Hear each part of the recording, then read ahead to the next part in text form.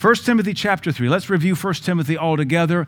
This is Paul's letter to young Timothy, his son in the faith. He left him at Ephesus while Paul went on to Macedonia. And the first charge that Paul says, I left you at Ephesus for, was to teach or to rebuke some that they teach no other doctrine. So Timothy apparently was very good with doctrine. He was perhaps maybe an intellectual. He knew doctrine very well. He had Paul's heart, and he left Paul left Timothy at Ephesus to correct doctrine, and we understand that the doctrinal issues that arose had to be some Jewish or some Judaizers, because Paul goes on to talk about rebuking all the vain jangling, the endless genealogies and fables. The endless genealogies and fables is a reference to the oral Torah.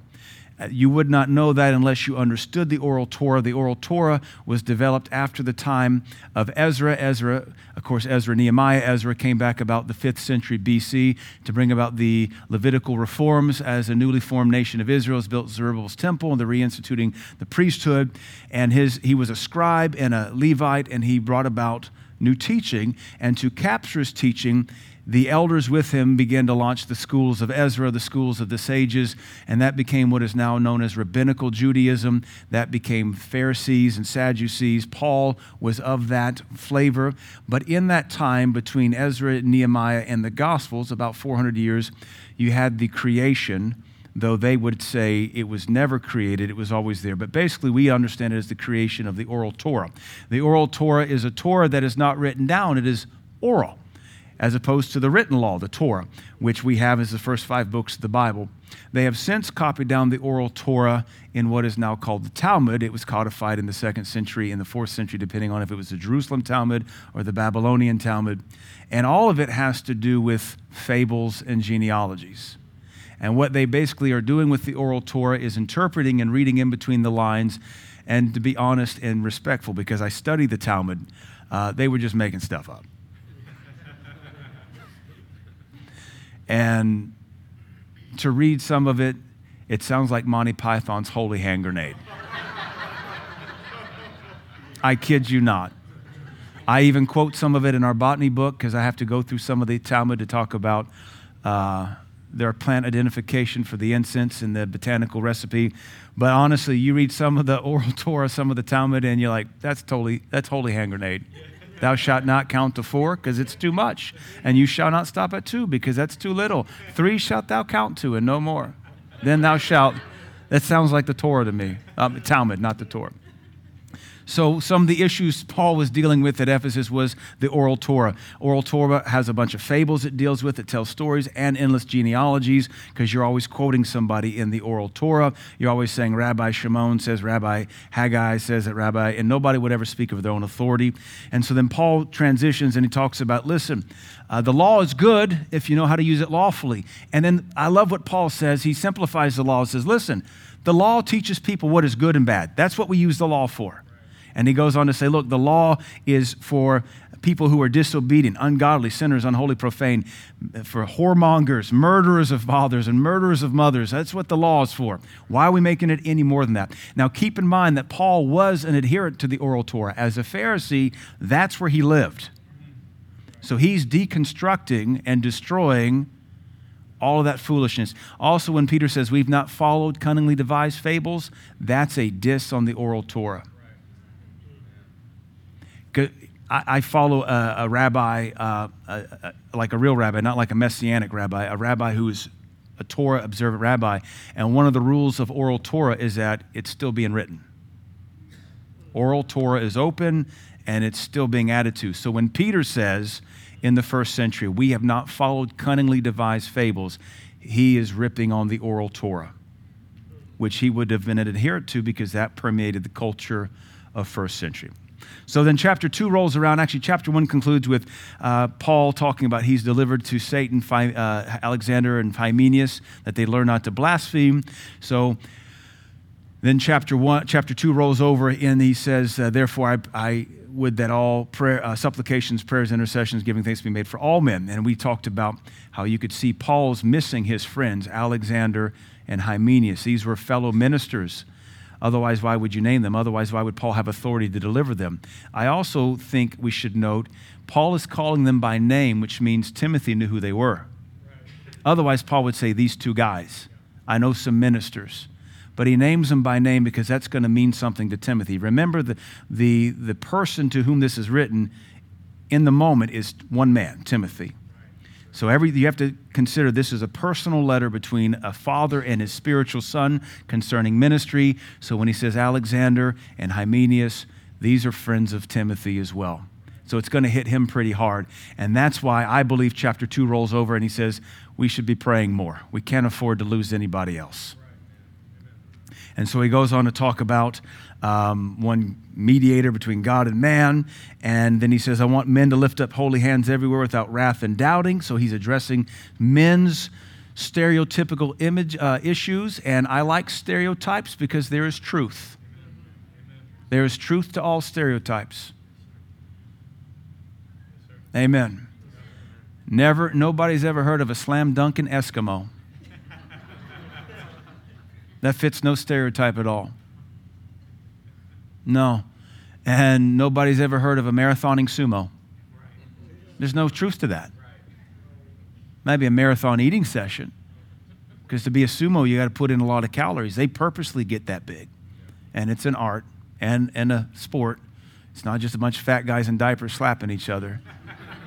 For what it's worth, I used to watch the annual Onde Cosa competitions when I lived in Seattle because, of course, we did. That's what we did.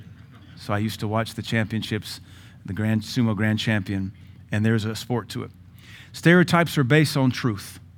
If that offends you, stop feeding the stereotype. Don't be the stereotype. Don't live up to it if it's a negative one. He says men, their issues are wrath and doubting, or wrath and dissensions, wrath and holding grudges. So Paul says, let's deal with men. Men, let's lift up holy hands and let's drop the attitude and the grudges. It's kind of stereotypical men. We kind of grunt and hold grudges. But then verse 9 says let's address women in a broad spectrum.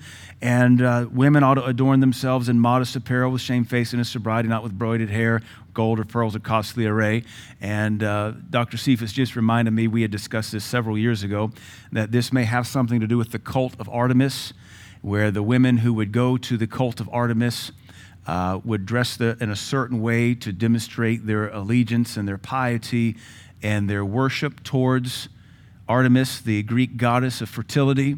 And these women may just come over to the house of God and dress the same way, and you're not sure which God are you serving. There's nothing wrong with braiding your hair. There's nothing wrong with pearls. There's nothing wrong with gold. The Bible describes all these as being in heaven, but if you have come to associate it with demon worship, let's drop that. Let's dress as women that become godly. Let's distinguish ourselves. What you'll find throughout the history of the church is always adjusting culture. It's adjusting its norms to lean against the world. I'm very much against nose piercings. Every person I personally know with nose piercings has a sexual assault history. I'm also personally against thumb rings. Every person I knew back in the day with a thumb ring was a homosexual. If the world is using certain jewelry to distinguish themselves, I'll not touch that jewelry as long as the world stands. You can fight for your right if you want to, but there's someone like me who's going to be wondering, what's your unresolved sexual trauma? And are you gay? Why do you have a thumb ring? Now, I don't condemn people when I see that. Honestly, when I see nose rings in guys or girls, I wonder what happened. I just saw a girl I know yesterday, and sweet girl, I know she has a horrific past. She has a nose stud now. And I thought, girl, you're feeding the stereotype. And just as I'm talking out loud, I'm thinking, it's real popular now, that septum stud, which always goes back to the bone-in-the-nose pagans that lived in the Stone Age, worshiped demons, and kidnapped each other. How in the world have we brought that full circle now? Where was I at? Doesn't matter. I was running my mouth and offending people. I saw a girl, and she had one of those like horseshoe hoops in her nose. And, and I was joking with her. I don't care that she has it. Don't know who she is. We'll never see her again. And I said, did that hurt? She said, actually, no. She said some other piercing hurt more.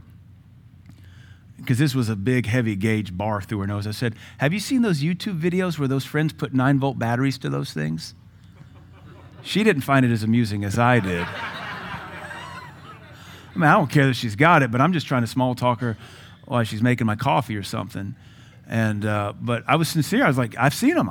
That to me, that's what I would do. If you were a friend of mine and you fell asleep on my couch and you had like a big heavy gauge horse, I would want to see, can we connect? And let's see. I don't have a 9-volt. Yeah, you do. You have a smoke detector somewhere. Go raid the smoke detector. Push that button. It pulls out. Make sure, yep, and just see if that hurts their nose like it does your tongue. I'm of the mindset, play stupid games, win stupid prizes. All right, that aside, let's dress like we're holy. That's the whole point. Dress like you're holy. And then we discussed some of these hard verses here about Adam was formed first in Eve, and Adam was not deceived, but the woman being deceived was in the transgression. And again, one of the other lines of evidence, a historical hermeneutic would say the cult of Artemis taught that women created everything, that woman was made first, and that if you didn't worship Artemis, you could die in childbirth. If that's an accurate historical doctrine, then you can understand why Paul would tell Timothy, remind the young women in your region, they're not going to die in childbirth betraying Artemis. They're going to have babies because God made them to have babies. And they'll be saved if they continue in faith, charity, holiness, and sobriety. That is considered some of the hardest passages and the pastoral epistles to interpret because of the context. And anyway, so that brings us to chapter 3. And this is my favorite passage in, I think, all of Timothy because of the qualifications for leadership. And this is where I will stop and quote Dr. Barclay and say, if you're not a leader or don't want to be, why not? If you're not a leader and you don't want to be, why not? Actually, he said it more harshly. He said, shame on you. Shame on you for not wanting to rise up in the church. Most of us got born again because a leader somewhere led us to Christ. Leaders lead, and they led us to Christ. We're only here because somebody answered the call to leadership. We're not all called to the same level of leadership, but we can all aspire to a great place of leadership in Christ. So there's a lot to be said about this. Chapter 3, verse 1, this is a true saying, if a man desire the office of a bishop, he desires a good work. Much to be said here. I guess we begin by saying bishop is the word episkopos, which means overseer.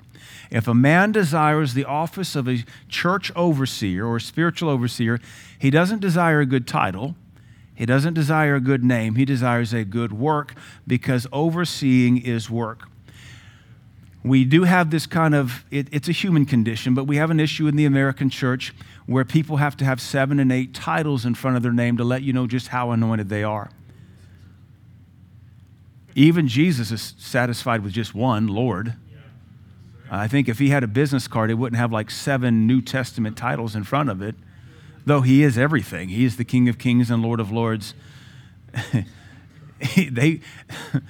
When they came to him in the garden and they said, are you Jesus of Nazareth? He didn't say, that's Lord of Lords, King of Kings too, the apostle, high priest of your faith, the bishop and overcomer. He didn't, because that's how a lot of our preachers would be. That's apostle to you. That's the right reverend, holy right reverend. That's the elder bishop, evangelist, deacon. We seek Jesus of Nazareth. I am. That's all he said. Guilty. Here I am. He didn't have to defend a title. And here, you're not looking for a title, though some denominations are really drunk on them. You're looking for a work. And this is why we don't have more leaders in the kingdom, because folks don't want to do the work. Folks don't want to do the work. They want to enjoy the work, and that's why we say the kingdom is built by a few, but enjoyed by many. That's why Dr. Barclay, my pastor, would say, shame on you for not wanting to step up and do the work. If any man desire this office, he desires a good work. It doesn't even say a good thing. It is a work, pure and simple. Now, Titus goes over, if you want, let's jump to Titus chapter 1 real quick. That's two books over. Titus chapter 1. Verse 5 says, for this cause left I thee in Crete. This sounds just like 1 Timothy chapter 1. Paul says, I encourage you, Timothy, to stay in Ephesus. Now Paul's telling Titus, I left you in Crete. Both cases were to oversee churches and take care of them. He said that you should set in order the things which are wanting or lacking or inferior and ordain elders in every city as I had appointed thee. So Titus here is a pastor. He's been left in Crete by the Apostle Paul to clean up the churches, further establish governments and administrations. Ordain elders. And then it says in verse 6, if any be blameless, the husband of one wife, having faithful children, not accused of right unruly, for a bishop, verse 7. This passage here helps us create a synonym out of elder and bishop. Now, bishop is a New Testament term, episkopos, but elder is an Old Testament concept. So here Paul begins to make a transition. He equates the two. He's coming from a Jewish perspective, that is of elders. Remember, Israel came out of Egypt with 70 elders. We'll look at that here in a second in Exodus chapter 12, and then 24, and then Numbers 11. Paul's coming from the Jewish context where you have elders that help govern the people, but now the Greek concept, of course, is overlapping, and they have episkopos, where we get the term episcopal, Episcopalian. It means overseer. Elder just means elder, but what the job they do is oversee, and they help. So we equate the two here, and I would also add this to further confuse you or help you understand it. All pastors are elders and bishops, but not every elder bishop is a pastor. Now, I don't want to split hairs. A lot of different denominations use the terms interchangeably, and it's just how they term the leadership. Some of my friends are considered bishops. They're a pastor. Some of my friends are a pastor and a bishop over a district. My friend Bishop Vickers here in town, he's Church of God. He's the district bishop. He oversees the district for the Church of God in this part of Tennessee. He's a pastor, but we all call him the bishop. I'm not going to split hairs. I don't really care. Technically, we could call some of you bishops because you oversee departments. It's just an overseer. It's a superintendent. And in the end, I don't really care so much what the title is. I don't believe the Lord cares too much, so much as the position is anointed and filled for the administration of the kingdom. All right. That's a lot, but governments and administrations is my thing, and so we can stay here and talk all day long. I want to show you some things, though, because the thrust of the passage in Timothy 3 is the qualifications of an elder. But we have to back up and know what Paul's mindset is as a Hebrew of the Hebrews, a Pharisee of the Pharisees, of the tribe of Benjamin. What is his understanding of an elder? Because that's what he's building upon here. The New Testament builds upon the Old Testament. So let's jump back to Exodus. Let's look at elders, because what he's doing here is he's looking at those who desire the work of an elder. And again, elders and bishops are interchangeable.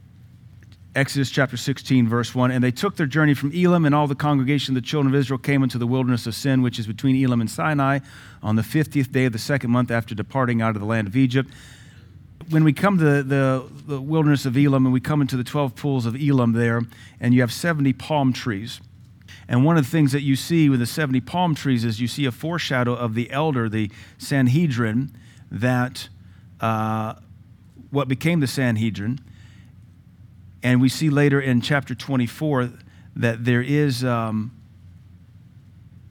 70 elders. Let's jump to Exodus 24. We'll go ahead and jump there just for time's sake. There's too much to cover here. Exodus chapter 24. And he said unto Moses, verse 1, come up to the Lord, thou and Aaron, Nadab and Abihu, and 70 of the elders. 70 of the elders. That's what I want you to see, 70 of the elders. Now, there were more elders, but there's the premier 70. And then if you jump over to verse 9, chapter 24, verse 9, then went up Moses and Aaron, Nadab and Abihu, and 70 of the elders of Israel.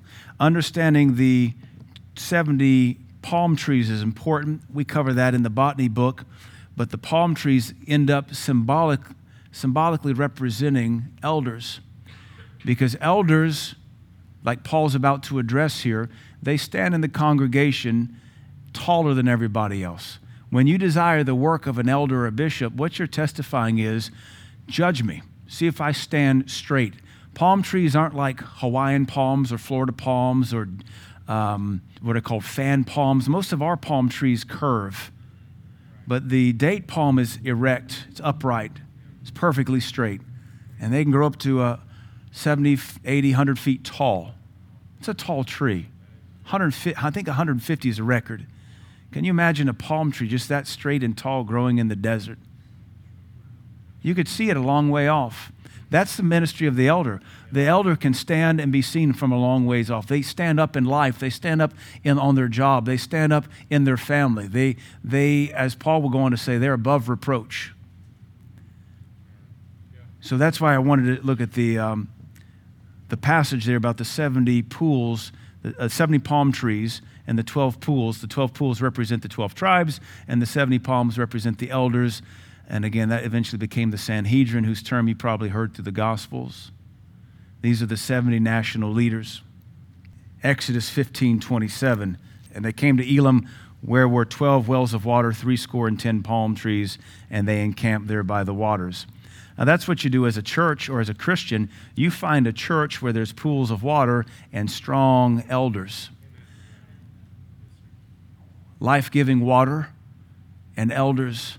The other thing about the date palm, if it represents the elder, and I believe it does, they provide shade because those palm branches can extend 30 feet. A palm, they're technically leaves. A palm leaf can be 30 feet long. Can you imagine a leaf that's like from here to the sound booth?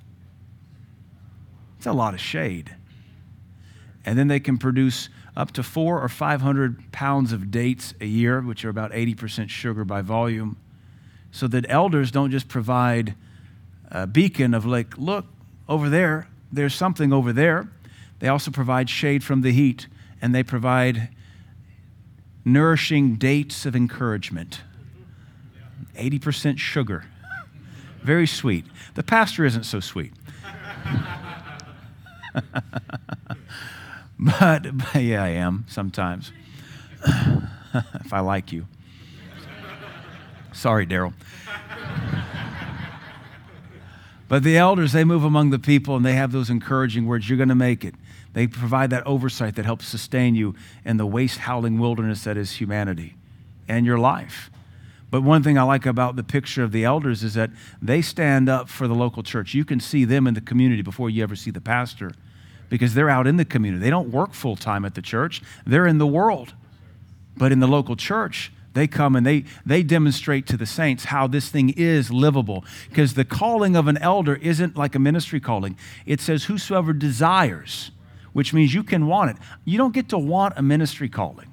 You're either called or you're not. You're either called by the will of God or you never, ever in a million years won't be.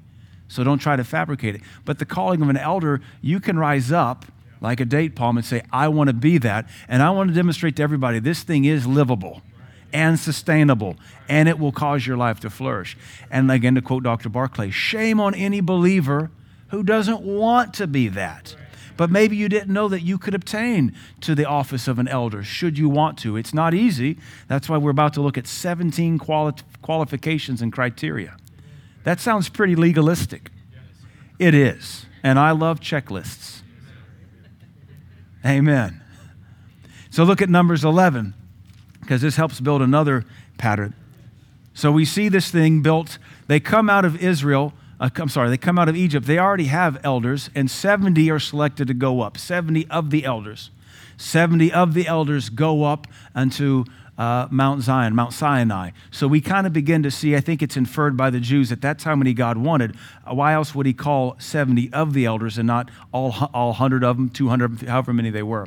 70 is this specific number. It's a number that plays out over and over again throughout the Old Testament. It's a significant biblical number, like 3, like 12, like 40.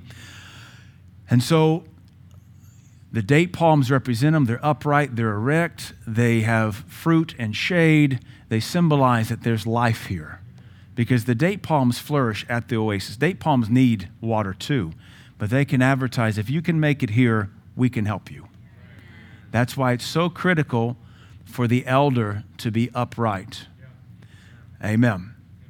I should say this before we advance. There's only a couple ways to take out a church. You either take out the pastor, take out the pastor's family, so that's his job to protect himself, guard his marriage, guard his kids, or you can begin to sow discord among the elders and the officers. You're not going to really split a church if you have a good pastor and tight eldership. Because between that group, the pastor and the eldership, you're going to be able to police any other kind of ding-a-ling that comes in. You're going to be able to isolate any wolf, any tension, any strife. You're going to be able to move in there as a unified body of elders because, again, the pastor is the elder. He's the chief elder. But that group of elders, which is the term presbytery or presbyteros, they're going to be able to relegate any or delegate any issue or solve it. The only way to attack a church is to attack the elders, attack the pastor, attack their marriages, attack their kids. And that's about the only way to take down a good church. So that's why we pray for the elders. That's why you pray for the pastor, because in military, the best way to sow discord is to shoot the officers, because then the grunts don't know who to take orders from.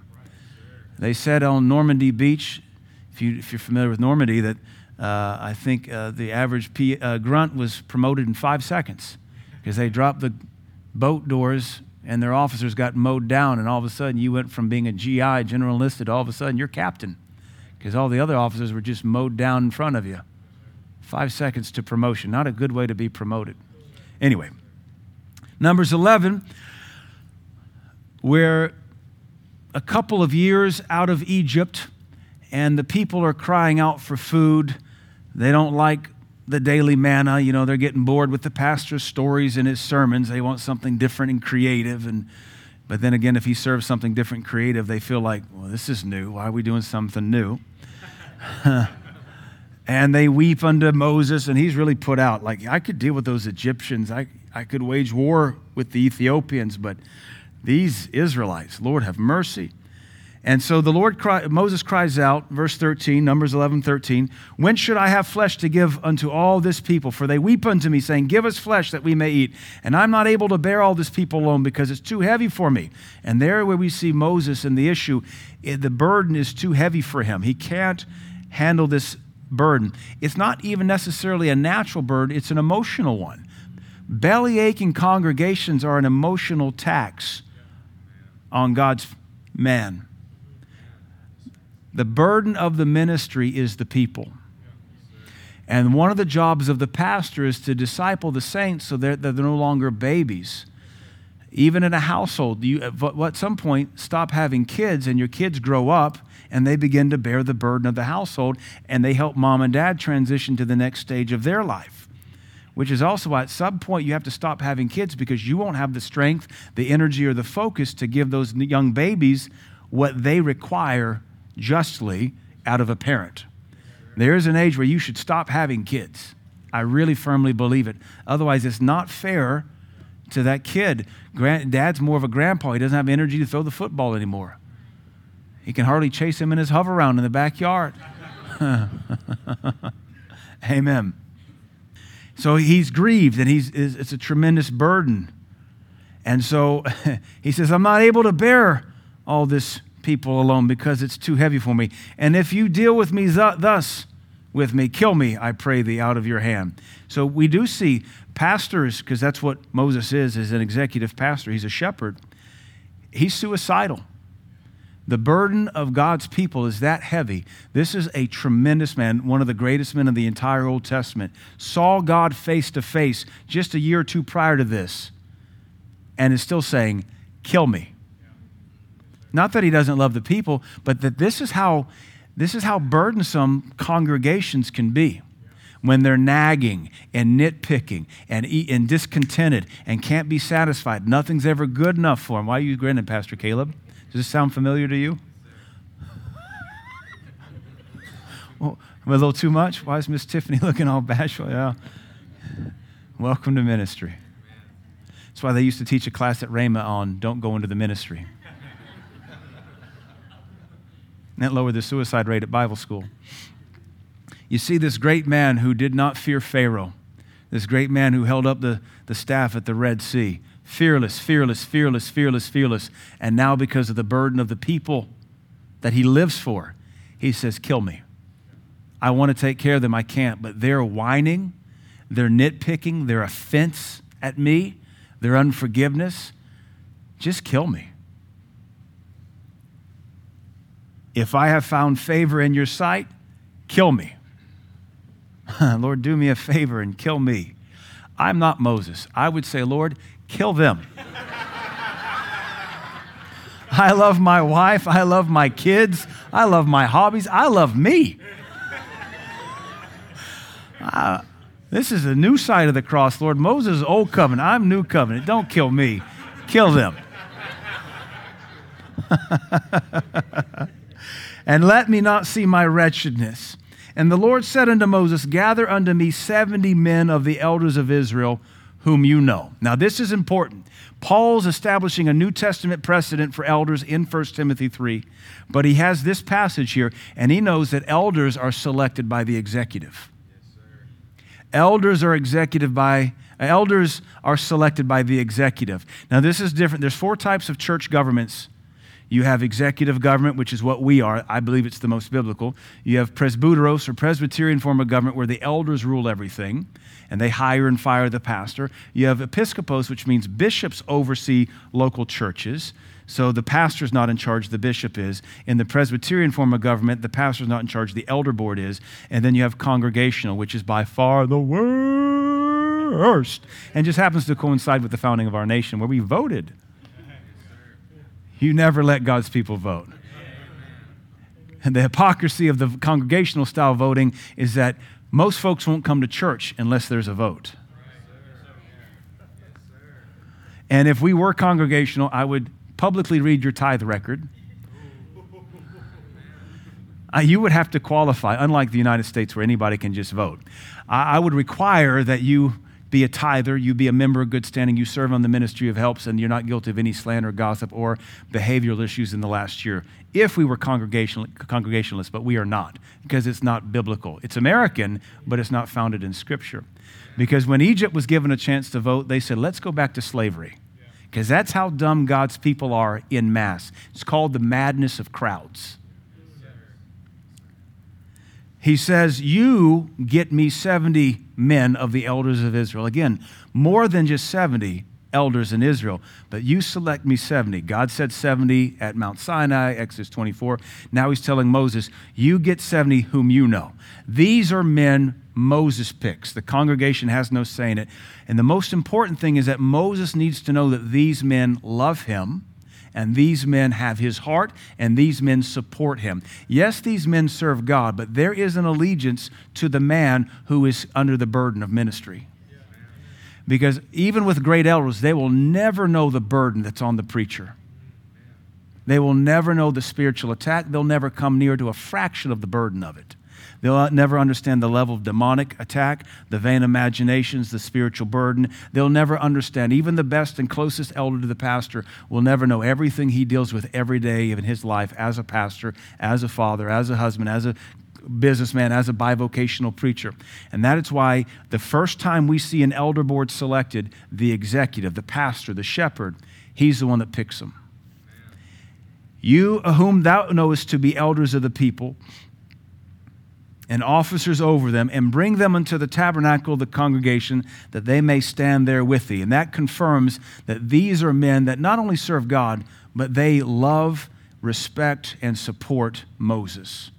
Not every elder in that congregation supported Moses. They were still elders, but maybe they didn't like his beard. Maybe they didn't like the Ethiopian woman he'd married, because we know that's a problem later, a couple chapters later, actually next chapter, chapter 12.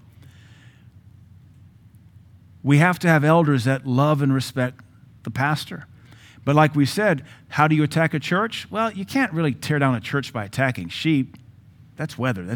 Sometimes it happens, sometimes it doesn't. But you can begin to sow discord in the hearts of the elders, so they begin to work behind the pastor's back to undermine him. And that palm tree that was once erect and upright begins to rot. And that's why we pray for elders, that they weather these storms as well. If I'm the enemy, I'm shooting at my enemy's officers. Because that's logical. I'm not just going to take out the grandma. I'm not just going to shoot, the high school kids. I'm taking out the officers. I'm sowing discord at the highest level. He says, let them stand there with thee, and I will come down and talk with thee there. And I will take of the Spirit which is upon thee, and I will put it upon them. So we also see in this elders' ministry that they become a partaker of the pastor's gifting and anointing. If I were an elder for Dr. Barclay, I would have a different grace and an anointing upon me. When I was an elder for Pastor Trey, I took his grace and anointing upon me. I've never been an elder anywhere else. But I can totally understand if I was an elder for other pastors, I would take upon them their anointing and their grace, and it would become an extension of my life, and I would operate under it. He says, I'll take of the Spirit that's upon you and put it upon them, and they shall bear the burden of the people with thee. That's what Paul says in 1 Timothy 3:1. If they want the office of an elder, they want a good work. Why? Because there's a burden called ministry, and the burden is spelled P-E-O-P-L-E, people. It's enough to drive a pastor to suicide. So the last thing a shepherd needs is an elder or an elder's wife being a belligerent, backstabbing, disgruntled elder. And the devil will work to try to create those in any congregation. Amen. Because then if the thing doesn't turn, the pastor's going to have to do something, and doesn't that even look even more uncomfortable? We just feel like it's time to sit down Elder Dingwall and his lovely wife, Mrs. Dingwall. And all of a sudden, the church wants to know why. So how do we do that ethically? Do we just say, seasons? Seasons come and seasons go. Or do we say, he's been slandering me on Facebook. He's been running me down to the deacons in the kids department. He went on a mission trip with another elder, and that elder said, Pastor, this man does not like you anymore. I don't know what's wrong, but you got a problem. Do we air that laundry publicly? How do you handle it? It makes for a mess, which is why we pray for the elders, because they're going to be shot at. But they're going to be shot at not because they stand in some title, but because they receive a measure of the pastor's anointing. That's also why whenever we promote people, I never want to have to demote them, because it will take this anointing right here off of them. And as I've taught our guys in private, you never know what you built in private with that anointing. And what happens to what you built when we have to sit you down. It's one thing if we send you out by the Spirit of God. We know the Andrews were elders. They pastor their own church now. There's nothing lost there. The Scudders were elders. We sent them to Uganda as missionaries. There's nothing lost there. But if we have to demote you because of insubordination or rebellion, or you no longer want to stand with us, you no longer are for us, that's going to be an ugly thing. Amen. And yes, elders will disagree, but that's when you get to actually practice submission. Because like Pastor Vaughn and Dr. Barclay have taught, submission begins when you disagree. And if you've never disagreed, then you've never been submitted. It's wonderful, unless you're the one having to submit. But we're the best kind of cult. We use only naturally organic, free-range serpents when we snake handle. PETA approved.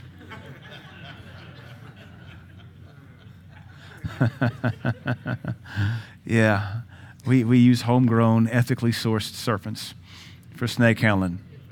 They're part of the SBC. That stands for Southern Baptist Convention. All right. So anyway, verse 25, the Lord came down in a cloud, spake with him, took of the Spirit that was upon Moses and gave it to the 70 elders, and it came to pass that when the Spirit rested upon them, they prophesied and did not cease. They did not have this working in their life until they were ordained as elders. Now, please, I point this out. This is not just Old Testament. Paul is a Pharisee. He's a Hebrew. He knows the law. He's building upon this pattern here.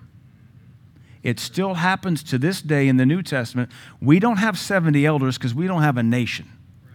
We have basically 4 elder couples. We have the Andrews as elders, but they pastor a church. We have the Scudders as elders, but they are missionaries to Uganda. But we have 4 elder couples in-house, and that anointing is upon them to help us oversee and bear the burden that is the congregation. As the congregation gets bigger, we'll need to appoint more elders to help with the bigger burden. At some point, there is this balance where you don't really need any more. If a nation only needed 70, I think 5 or 6 ought to do.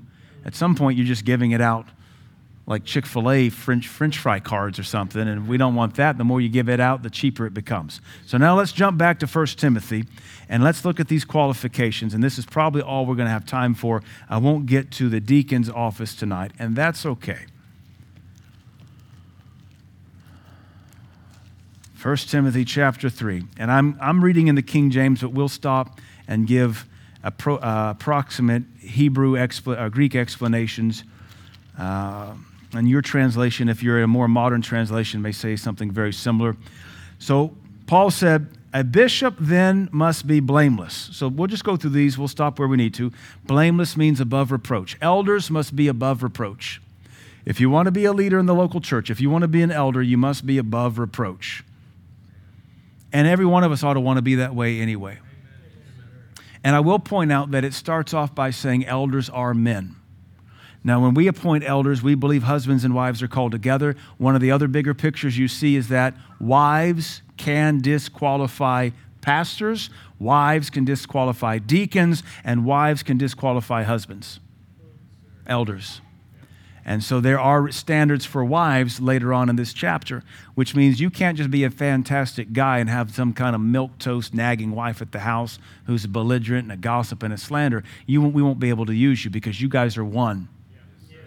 Plus, your wife is a representation of your leadership ability. And it may not be you taught her how to gossip, but you sure didn't rebuke it out of her.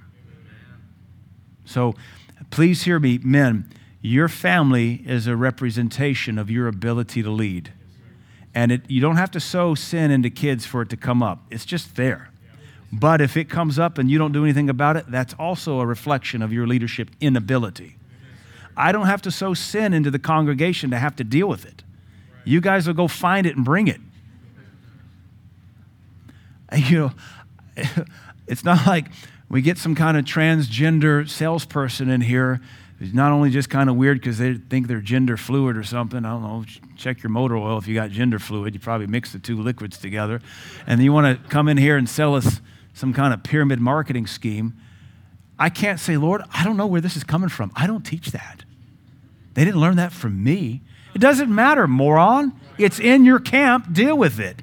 I don't know where my kid's getting this from. We didn't teach it to him. Doesn't matter, dummy. It's in your house. Fix it.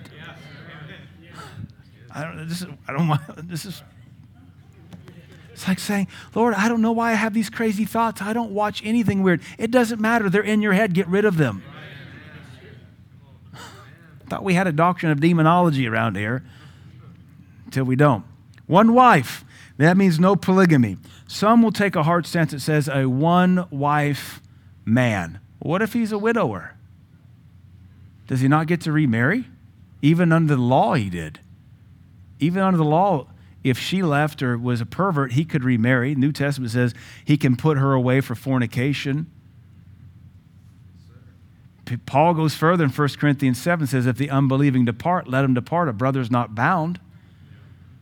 So this isn't just you've only been married once, because that wouldn't be fair to, at the very least, the widower who remarries, or the man who's been abandoned, or the woman who's been abandoned, or the man whose wife committed adultery and fornication. He had to put her away. So no polygamy. That was a common issue in the early church.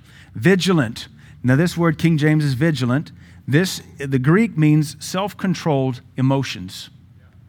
So this is a man, the modern translations will say calm.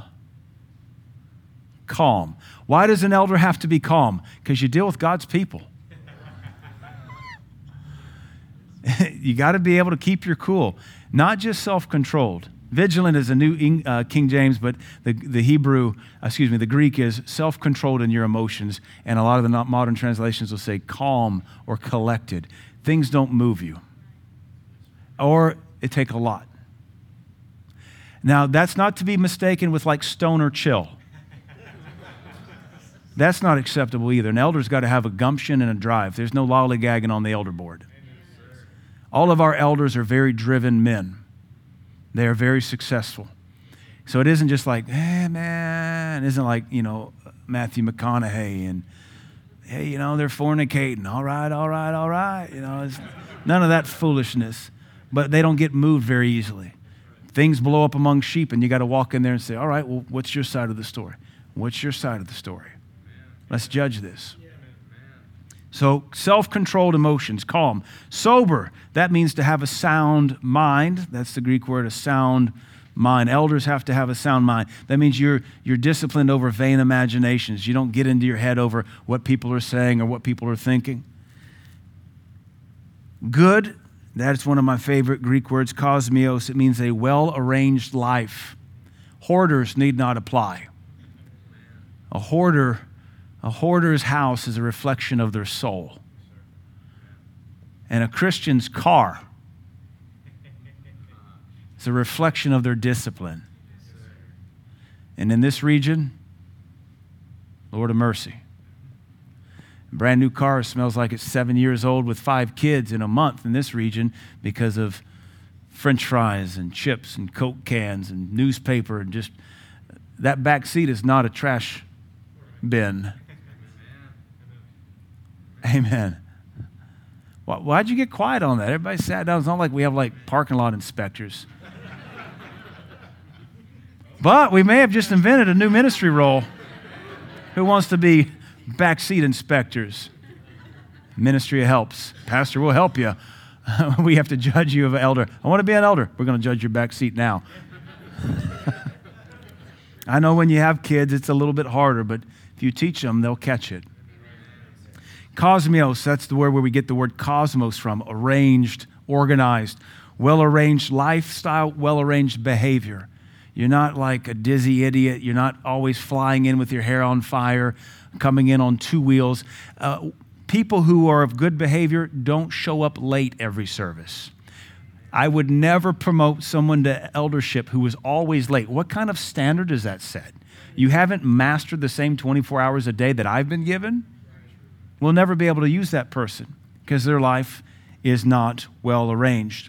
Hospitality, that means you like having people come over. You don't just do it, you enjoy it, and you're good at it, and people feel welcomed in your home.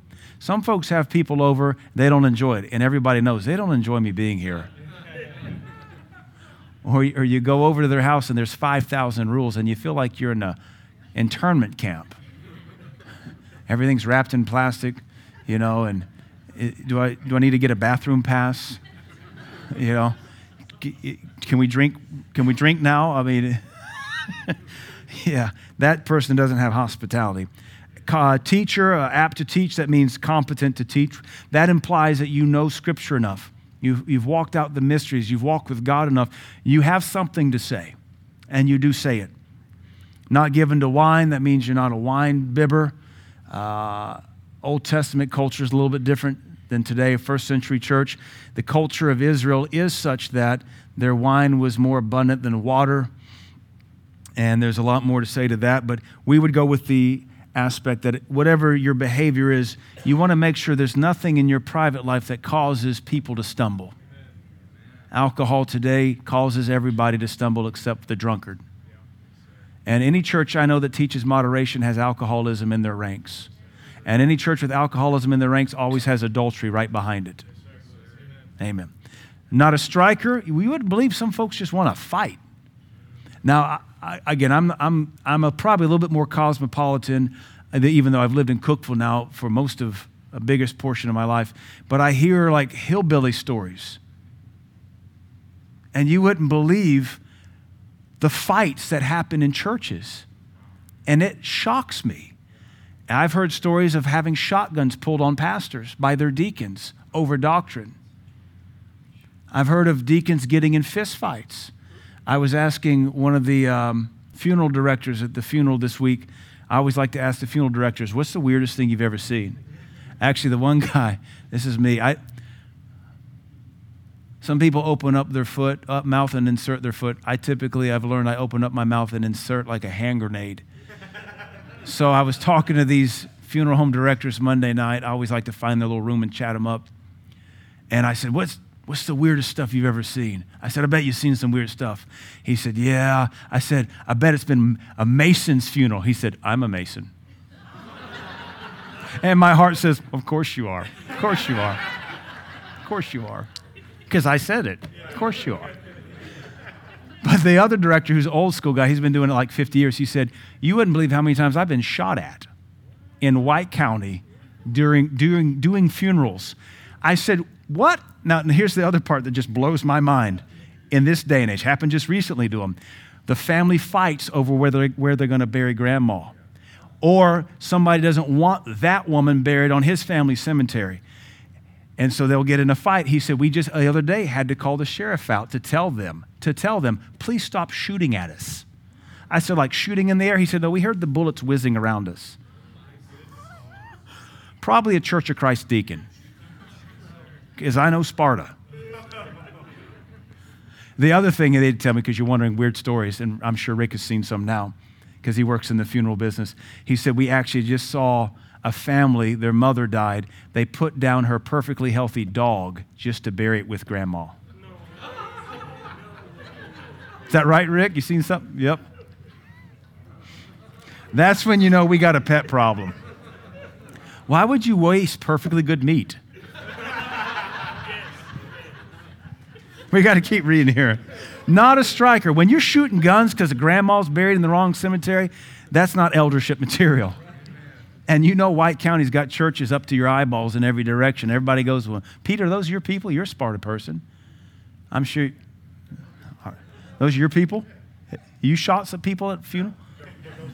Well, those are your favorite. You know who I'm talking about. You're like, yeah, we do it all the time. Just to watch those funerals go faster. See how fast can they crank grandma on the ground? It's worse than Normandy. Get them in the ground. Not greedy. Greedy means shady concerning money. To me, this is someone who has lived in the sales industry way too long. You can be an honorable salesperson, but we know the stereotype. That's the attitude. They didn't have salespeople back then like we do today, but we know the stereotype. Again, stereotypes have truth to them. Don't be that way. That's not worthy. That's not a worthy eldership quality. Patient. This word really means a lot to me. I did a deeper study on it. Peaceable, gentle. When you're patient there, it says in verse 3, but patient, not greedy of filthy lucre, but patient, it means conciliatory. It means you're very eager to always reconcile with anything you're out of sorts. You can't hold a grudge. Elders, if you're going to be an elder, you can't be a grudge-holding individual. You can't be a part of what this new thing is called grievance culture. We know, you know what I'm talking about? Everybody today blames somebody for something that happened 1,000 years ago or 500 years ago or 60 years ago. If you're going to be an elder, if you want to be an elder, there can be no grievance. That's holding a grudge. That violates the law of forgiveness. And if you can't drop the charges, no matter what they are, you won't be able to be used of God as an elder bishop. Because what you'll do is teach other folks how to hold grief and grievances. You'll teach them it's okay because I hold a grudge. So this word patient, it isn't just like we understand to just be patient and wait. Peaceable, it's actually an active term. You are eager to reconcile. You want to make things right in every direction. Because honestly, that's the role of an elder. As elders, we have to kind of jump into the middle of bed babies or children's church or the evangelism team where we're supposed to be on the same team, but we don't like how she said this, and I've never been so disrespected in my life over that. And we have to jump in there and reconcile people.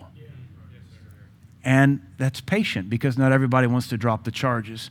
Some folks like holding the grievance because it means they don't have to be responsible. And that's not biblical. Not a brawler. Funny, would say striker and brawler. So we're really emphasizing the fact that elders have to be peacemakers, not fighters, not looking to get even, not looking to jump ship, not looking to be offended. You're starting to see the picture that the elder really does have to be like a shepherd and be willing to absorb a lot. Covetous or not covetous, that means a lover of money. You can't be a lover of money as an elder because we're going to trust you with God's people and you might want to work them. We're very guarded with God's people and his money. And so that's not necessarily an issue here, but it might be if you came from Atlanta or live in Atlanta or a big city where people chase money or are neck deep in avarice. Verse 14 really bogs it down. Verse 5, number 14. There's 17 qualifications here. This number 14 is this rules well their own house. Rules well his own house. That means to superintend. To rule well means to superintend or give attention. And to do it well, the word well there means beautifully or commendably. So you superintend beautifully. You don't just superintend. Hitler superintended Nazi Europe. We wouldn't call that beautiful or commendable. So the word rules well in the King James means to superintend commendably. And that's a high compliment when somebody says, I want to commend you on your family. I want to commend you on your children. I want to commend you on the harmony of your household. The point 15 in verse 5, or second part of verse 4 says, having his children in subjection with all gravity. Children subjected means an honorable obedience. They don't obey out of fear. Some folks can be Nazis. We keep using that term. But Nazis and the children obey out of fear. This is not what that's saying. It's not a fear-based obedience. It's an honor-based obedience. I love mommy and daddy, and I want to please them. And they're my heroes. And yes, I get spanked and I get whooped, but I have to be spanked because I'm disobedient. And this may sound lunacy to you, but it's not hard to accomplish in your house. If you're calm and collected, then when you spank your kids, you're not angry, and they realize, I got to be spanked. I disobeyed. And unlike modern psychologists and academics who say you'll put a speech impediment in your kid for whipping them, my kids get beat like Cherokee drums, and they speak fine. Yeah. All this research on spanking does damage. Now, you're talking about child abuse. Yeah, I'm not talking about child abuse. I'm talking about go stand by that paddle. Your bum's about to find out I'm not happy with you. And my kids will play with that paddle till it's time to get whipped with it. Sometimes they'll remind me, you said you're going to spank me. Here, let me go get you the paddle. Can we get this over with? And I'll pull their britches down, wear those little cheeks out, 3 licks, whack, whack, whack. And we go on with life. We pray. That's the other thing I don't do that maybe some of us failed at. I don't hold it over their head for the next 7 hours or 7 days.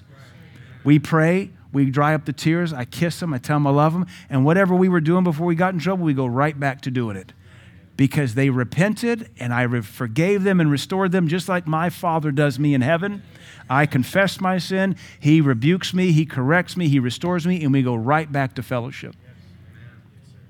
Amen. So no speech impediment if you do it right. How do you know it isn't all the medicine you have them doped up on? Or all the YouTube you have them watching?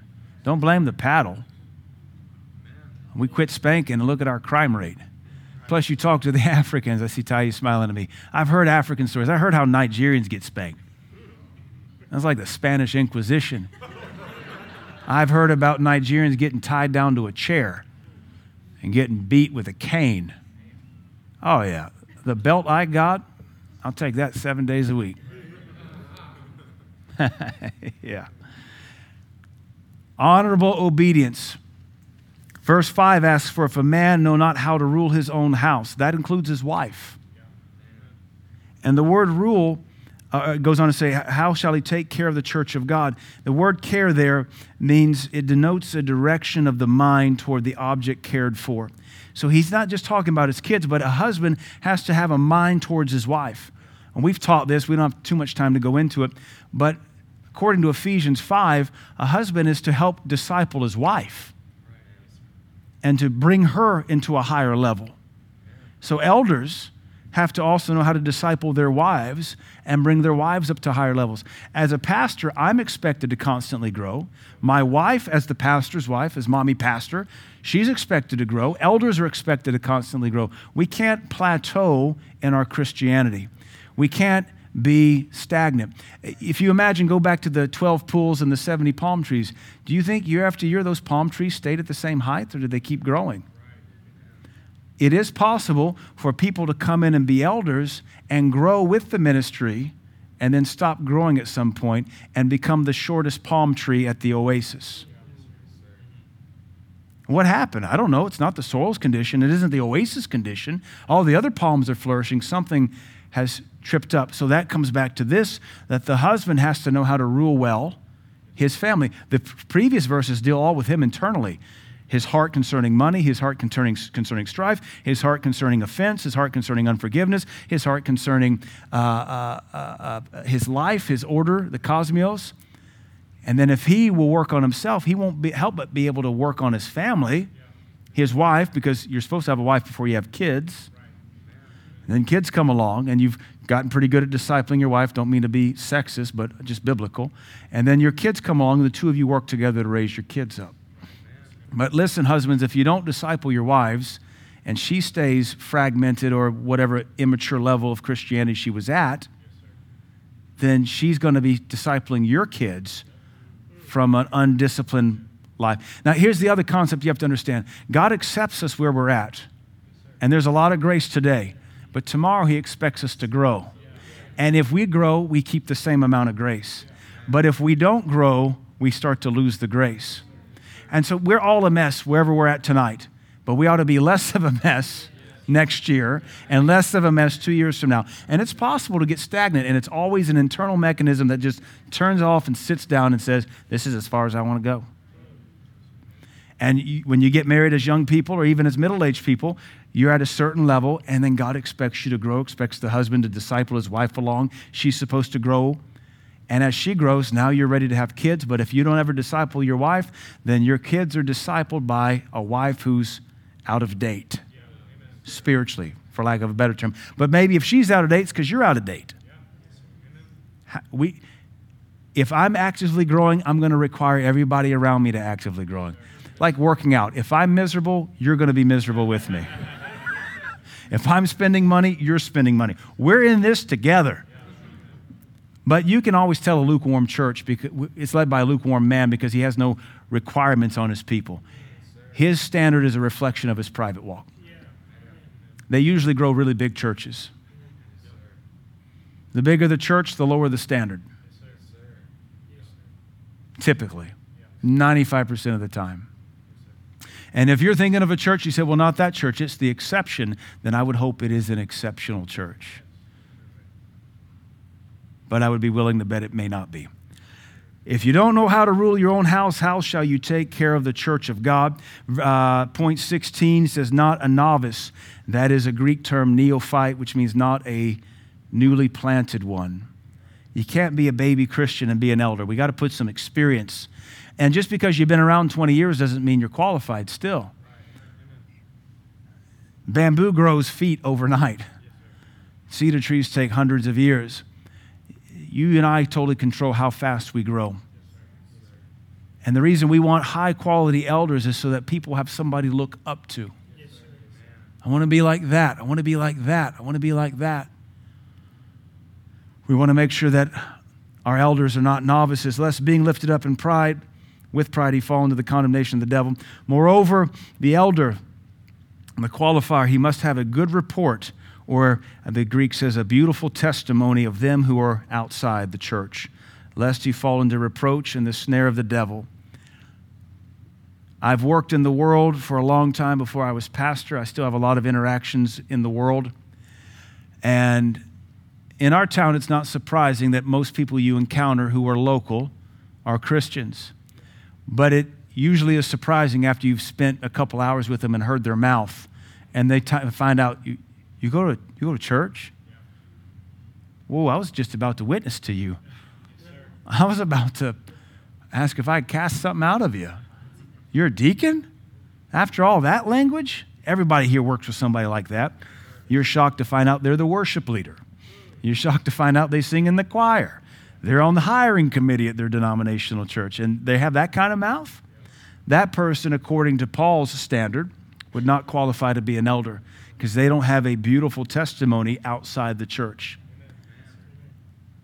Part of the church's reputation is reflected in the individuals.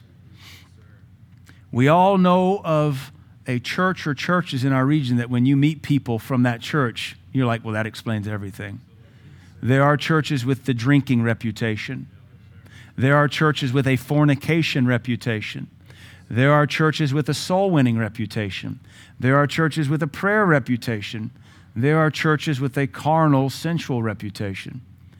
Our reputation ought to be a reflection of our church. That's why, we have Engrafted Word Church shirts. I ask you, please don't wear them in public if you're going to be an idiot. I don't want you advertising my church at Woolly Bullies. Does that place even exist anymore? Is it called Revolver? That's fitting. Just same space, different bar. Don't wear it to Spanky's. Like, give it back. I'm not even going to buy it from you. Just give it back. I'll get you an AA shirt. We want our elders to have a good report of them which are without, lest you fall into the reproach and the snare of the devil. Now, that's all we're going to get to tonight, so we're going to close the Bible there. I want all of you to know, hear me clearly, you can all aspire to be an elder. I don't have time tonight to get into the debate whether single women can be elders. I would never promote a woman to elder if she was married to a man. I'd have to be able to promote her man first.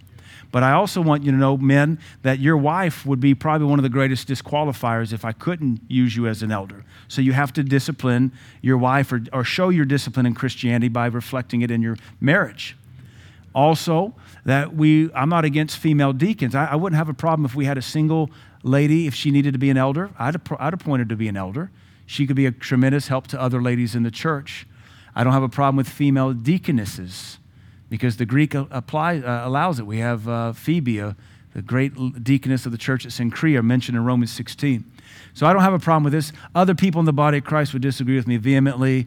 They would call me something other than a complementarianist. They would call me a little bit of a progressive, and yet my other doctrine would probably put them to shame. I think if you got a gifting and a heart for the church and you have a high standard, we ought to be able to use you in leadership. There's always another role we can use you in. But this is, even if you don't want to be an elder or a bishop, even if that intimidates you, that list right there shows you what Christian character looks like. And we're all called to aim for it. There's not a verse that says you don't have to aim for that. You don't have to want the office of a bishop. You don't have to want that work, but you have to want to do all those things that are godly and pleasing. And if nothing else, look at what Christianity looks like when it's put into practice. You don't chase money. You're not a striker. You're patient. You want to be conciliatory. You want to reconcile everywhere you go. You're calm in your emotions. You're disciplined in your mind and in your appetites. These are praiseworthy qualities. These are evidences that God is able to succeed in our life. He doesn't just live in us. He succeeds in us. And these are evidences and fruits that he is successful. We can hinder him. I would hate for God to be unsuccessful in my life. But you and I know that can happen. So anyway, we did not get through chapter 3. I knew it would slow down because this is where the governments really kicks in. And I do want you to know, if you remember, chapter 2 concludes with the falling away of Hymenaeus and Alexander being delivered to Satan. Into chapter 1. Chapter 2 talks about let's resist sin, let's pray for everybody. Now we're talking about what strong Christians look like. Chapter 4 says, the Spirit speaketh expressly that some shall depart from the faith. Seems to be the heartbeat of 1 Timothy is we're going to lose people. And you can hear Paul saying, and I don't want to see it anymore. So he's giving us tricks. He's giving us tips on how to make sure we don't fall away. Why not aspire to be something greater than mediocre? Be a better Christian than your parents. Be a better Christian than your best friend. Be the greatest Christian you possibly can be according to the Scripture. Amen?